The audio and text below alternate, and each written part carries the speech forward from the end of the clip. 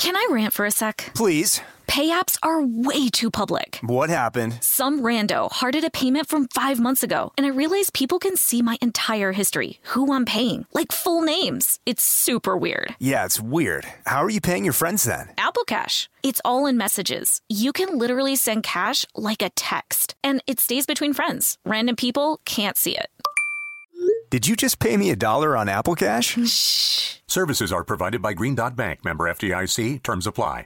This episode is brought to you by PNC Bank, who believes some things in life should be boring, like banking. Because boring is safe and responsible, level-headed and wise. All things you want your bank to be. You don't want your bank to be cool or sexy. Sexy is for 80s hair bands, not banks. That's why PNC Bank strives to be boring with your money so you can be happily fulfilled with your life. PNC Bank, brilliantly boring since 1865. Brilliantly Boring Since 1865 is a service mark of the PNC Financial Services Group, Incorporated. PNC Bank, a National Association, member FDIC.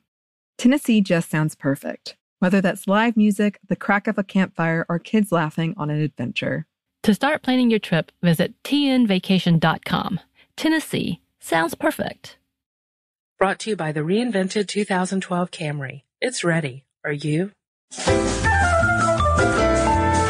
Welcome to Stuff Mom Never Told You from HowStuffWorks.com.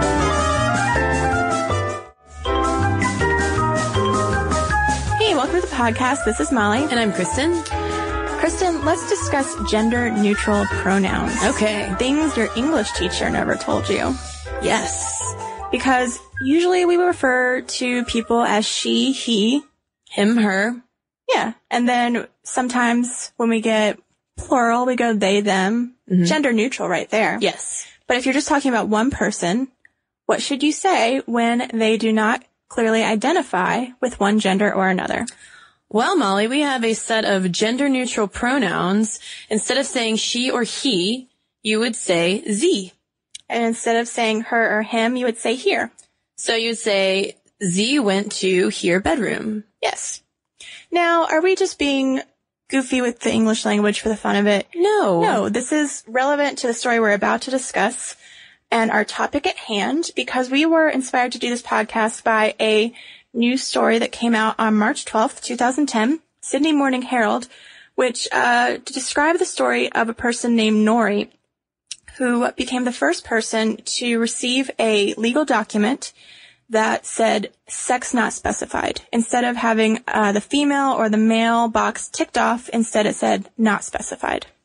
Yes, Nori basically provided adequate medical documentation to the New South Wales government so that she could request a new certificate from the Registry of Births, Deaths, and Marriages that in the box for gender said sex not specified.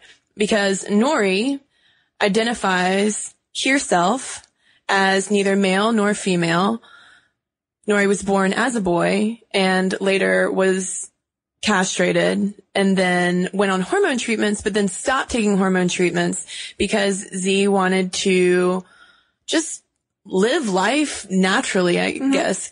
In an article written for The Scavenger, Z says that, quote, "I haven't taken hormones for about 20 years, preferring my body and my brain to be as they are naturally without being dependent on externally supplied hormones or plastic implants. Happy to be androgynous and to be seen as such." And Nori also goes on to say that getting the gender not specified label is actually just logistically easier, because if Z identifies as female, but someone mistakes Nori as male, then there are problems, and then vice versa. Because if you look at a picture of Nori, it kind of is a toss-up in terms of, if you would immediately, just from gender cues think, oh, male or female. Right. And let's say Z's traveling. And, you've got the passport and it says one thing, but it looks like another. That's sort of the problem Z was saying. And, it's going to be an adjustment to fix the pronouns, but and Z thinks that more people will want this designation, particularly if they're transsexual, perhaps transitioning from one gender to the other, but also just because of the way women are discriminated against in culture. Mm-hmm. Now, this is an argument that I have personally a little bit harder time swallowing, because I don't know if we could ever get to a society where where some people wouldn't want that specification. But it is interesting to think about going to a bar, and Kristen, I know you've experienced this. You've got your female driver's license, and then you order the very masculine scotch and soda. And as I'm smoking a cigar.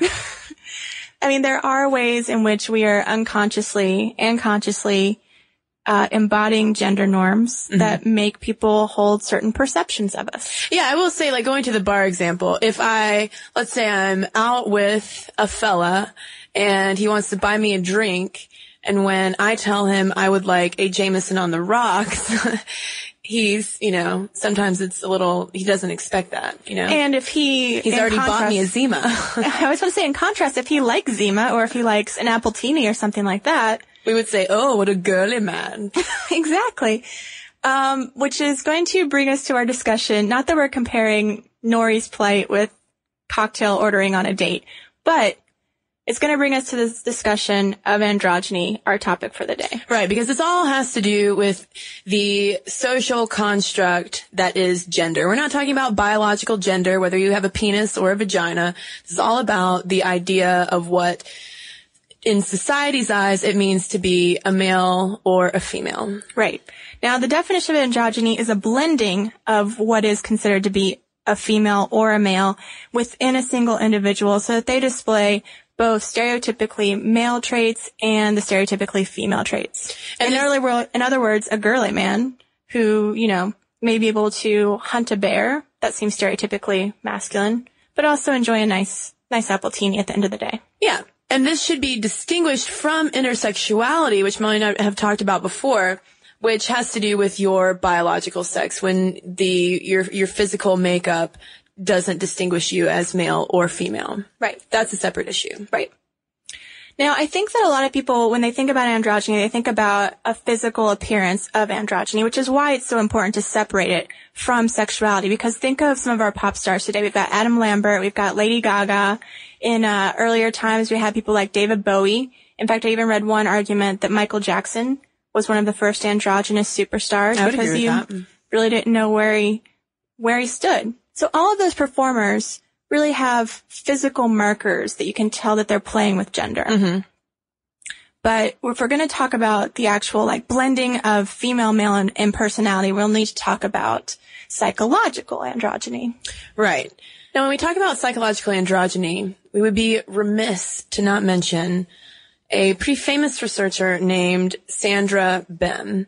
And in 1971, she developed something called the Bem Sex Role Inventory, because she basically wanted to create some kind of scale for measuring androgyny. And it's basically the set of traits that are considered stereotypically masculine, feminine, and then gender neutral. And depending on how a person identifies with each of these traits, determines where they fall on this sex role inventory scale. Right. And it was really interesting to me to read a little bit about why she developed this. It came out of sort of the feminist movement, and she had feminist convictions, and she writes about how women were afraid to express anger, assert themselves, essentially without adopting some of these stereotypically masculine traits. Feminism would go nowhere. So let me read off a few of these traits on the scale. Masculine items include self-reliant, defends own beliefs, independent, athletic, assertive, strong personality, forceful, analytical, willing to take risks, makes decisions easily, self-sufficient, dominant, aggressive, acts as a leader, competitive, ambitious. I mean, I describe myself as a few of those things. Sure. I would like to be a few of those things. Exactly. That's what she was saying, is as a feminist, you would never be able to move forward and be truly equal until you did some of those things. Now, if you're feminine, the feminine items on the scale are yielding, cheerful, shy, affectionate, flatterable, loyal, sympathetic, sensitive to needs of others, understanding, compassionate, eager to soothe hurt feelings, soft-spoken, warm, gullible, childlike, does not use harsh language, loves children, gentle. Molly, I think I might want to identify with that first list you just called. I know, and that's sort of going to be the trick of the day, is to figure out what this scale really means. Yeah. Because essentially people who identified with things from both lists, as well as this list of neutral things, if they identified strongly enough most of the time with things from both lists, then BEM considered that person androgynous, meaning they encapsulated both male and female traits. And all sorts of statements were made about how androgynous people were probably set up to live the best life possible because they could take on any job, because they had both that nurturing side and the determination to get things done, and they'd probably have better relationships. There's been studies about whether androgynous people are more creative. Yeah. Because they can be expressive, but also imaginative. Well, and BEM was trying to make a point, I think, when she developed this sexual inventory, because she said, and this is a quote from her, "I took for myself the feminist goal of trying to gather the relevant data of trying to demonstrate empirically that traditional sex roles do not restrict behavior in important human ways." And so it seems like it was almost, a way to, I guess, kind of prove that, you don't need to identify as solely masculine or feminine. And especially because this ties in so much with second wave feminism, like you mentioned, there was a lot of related research that came out of this as well. Well, I think it's one of the most cited methodologies for determining where someone falls on a gender spectrum, maybe of all time. Yeah. I mean, I don't know much about the gender spectrums, but I'm going to go ahead and make a statement as bold as that. It definitely seemed like from our research, it has been used to the point that it surprises BEM how much it's been used. And because it has probably been so widely used, it's also come under a lot of criticism as well, questioning whether or not it's really testing androgyny and whether or not it's really just reinforcing normative stereotypes of what it means to be male, female, androgynous. And I think that you could probably tell from some of my intonations, Kristen, that I wasn't thrilled with some of the feminine ideal traits. I mean, I would like to be sensitive to the needs of others, but I don't really want to be described as gullible necessarily. Yeah. I don't think that females have some sort of domain on not using harsh language. Right. Because Kristen's got a mouth like a sailor. Hey now. Well, that's also one reason why some researchers have tried to refer to these masculine feminine traits instead of going back to masculinity, femininity, aligning masculine terms with instrumentality and more feminine terms with expressiveness. And some have even wanted to use agenic and communal to distinguish between them. But I still have a problem with dividing these terms up anyway, because you're never going to be able to fully divorce instrumentality and expressiveness from masculinity and femininity, which is always going to lead you back to gender stereotypes. Two sides of the same coin. And keeping us, we're still checking off a certain set of characteristics that supposedly defines who we are and the type of person we are and how we relate to other people. So with all of this research about androgyny, it kind of makes me wonder whether or not it's even that progressive. So despite the fact that BEM wants to make this sort of a feminist rallying point, as soon as she puts it out, a scholar named Daniel Harris comes out and says that she is, undermining feminists in this way because it's still allowing men to co-opt good traits, whereas, the women will still be out of sync, essentially, if they adopt the masculine traits. Right. They're still having to disown parts of themselves. And he even goes far as to describe androgyny as a sexist myth, because kind of like what I mentioned before, like in his eyes, it still all came back to this sexual polarization that didn't benefit women in the long run. But the interesting thing is, if you look at studies since then that evaluate people who have these collections of what we would consider to be psychologically androgynous traits, the benefit does seem to fall more to the women than the men. It seems more socially advantageous for a woman to exhibit more androgynous traits, i.e. adopt more masculine traits, than for the men out there.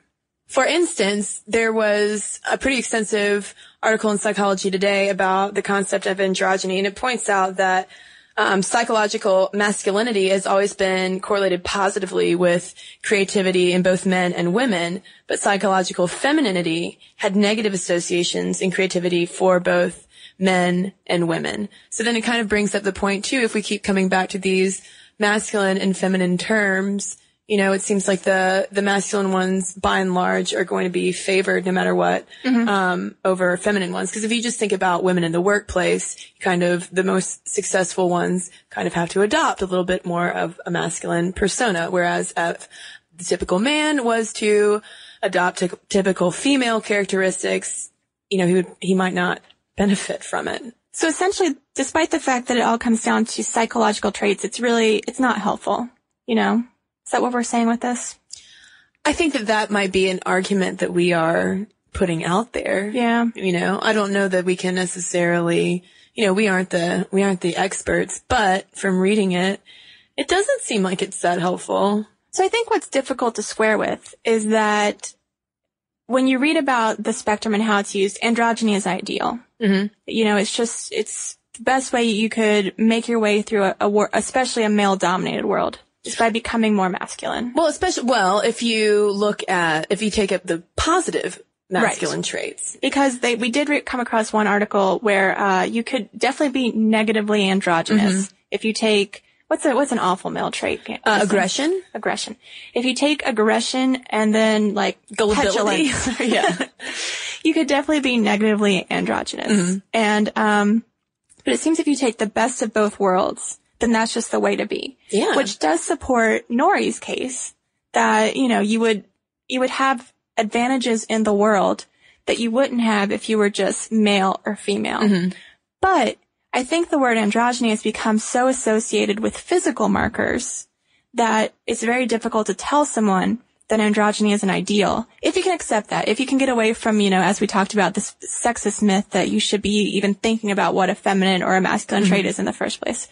But because physical gender is such a marker to us, then androgyny, I think, can start to become very troublesome to society. To some people in society who can't handle the fact that there might not be a gender marker for every person. Mm-hmm. And I also question kind of the importance, I guess, of all of these androgynous, characteristics, psychological characteristics, because it seems like the thing that people are more curious about is sexuality more than whether or not someone is childlike or, gullible or aggressive or whatever. When you see, for instance, when Adam Lambert was on American Idol, everyone's question wasn't whether what Adam Lambert was like, what his personality was like off stage. It was who he went home with at night. Right. Does he like boys or girls or both? Or how he dressed. Yeah. So that, because it's become so blurred, I think androgyny is a really loaded term that's not very useful anymore, despite the fact that in the world of psychology, it did have sort of this ideal status. Mm-hmm. But physically, I found this one study from New Scientist that I thought was pretty fascinating, where some researchers from the University of Connecticut made all these computer avatars. And some were very gendered, some were just like ketchup bottles with faces on it, and then some were sexually androgynous in the physical appearance. And the people who interacted with the avatars were asked to rate how trustworthy the people using the avatars were. And by and large, the ketchup bottle was not very trustworthy, by the way. To never trust a bottle of ketchup. But androgynous avatars were far less trusted in the internet world than the gendered avatars. Mm-hmm. So I think that speaks to the fact that when a lot of people can't have that physical marker that gives them the reassurance that this is a man or this is a woman, and I think that's what makes, a lot of people uncomfortable with someone like Lady Gaga. But I think it also is part of what makes them alluring and sexually exciting. Because you're not sure. There is a little bit of that, forbidden territory. Don't know what's going on necessarily. Exactly. But for some people, more conservative people, I would think, that would be a lot more troublesome. And, the researchers basically said if you want to be trusted on the internet, and you're not Lady Gaga, who's got a platform and, acceptance just because she's famous. If you're just someone in the world, then it's almost like you do have to identify with a gender, and that's what people like Nori are trying to combat. Mm-hmm. So we've told you guys what we think. Now we want to hear from you. Do you think that Nori's androgyny is going to possibly become the new model? Do you think that we need to reinforce, our physical markers for gender, social markers for gender? Do you think that it matters at all? Is androgyny the ideal? Is androgyny the ideal? Let us know. momstuff@howstuffworks.com is our email address. Send us an email and you'll probably get a response. All right, first email today is from Caroline, who wrote about our ballet and racism podcast. And she writes, I wonder if I'll be the only one to write in to say that she grew up ignorant of the racism issue in ballet through the Babysitters Club books. I was a big fan of Jessie, the 11-year-old ballet-obsessed Babysitters Club member, who was often pointed out as one of the only people of color at Stony Brook Middle School. But I can't recall any stories that dealt with race with regards to her dance performances. Maybe that's because she was 11 and not an adult ballerina, but now I'm left feeling like Anna Martin, or rather her army of ghostwriters, missed an opportunity for yet another very special episode book. All right, well, I've got another email here about the exact same podcast on ballet, and this comes from Erin. She said, I wanted to let you know it's not just ballet that has racial discrimination issues. Recently, I did a performance with an Indian dance school here in America. I was shocked to see the makeup situation backstage. Many of the darker-skinned Indian girls were being given a lighter-skinned look using base.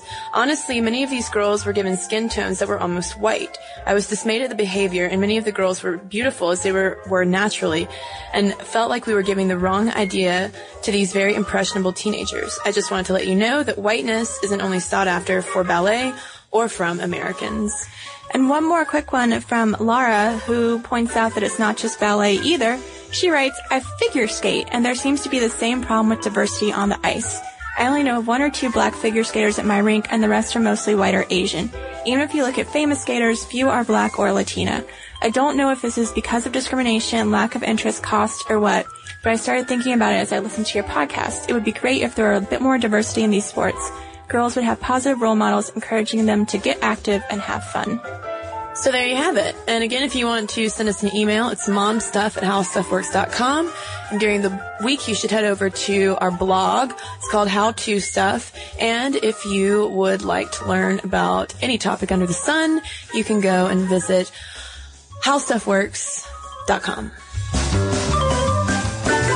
For more on this and thousands of other topics, visit howstuffworks.com. Want more How Stuff Works?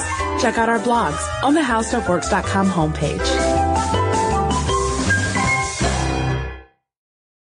Brought to you by the reinvented 2012 Camry. It's ready. Are you? This episode is brought to you by PNC Bank, who believes some things in life should be boring, like banking. Because boring is safe and responsible, level-headed and wise. All things you want your bank to be. You don't want your bank to be cool or sexy. Sexy is for 80s hair bands, not banks. That's why PNC Bank strives to be boring with your money so you can be happily fulfilled with your life. PNC Bank, brilliantly boring since 1865. Brilliantly Boring Since 1865 is a service mark of the PNC Financial Services Group, Incorporated. PNC Bank, a National Association, member FDIC. The state of Tennessee is one of the few places where the sounds are just as breathtaking as the sights. Whether that's live music at a historic music venue, the crack of an open fire at a campsite in the wilderness, or hearing kids laughing as they explore what's right around the bend, Tennessee just sounds perfect.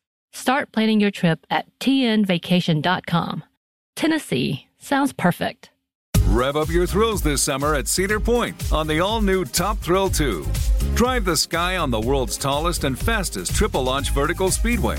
And now, for a limited time, get more Cedar Point fun for less with our limited-time bundle for just $49.99. Get admission, parking, and all-day drinks for one low price. But you better hurry, because this bundle won't last long. Save now at cedarpoint.com.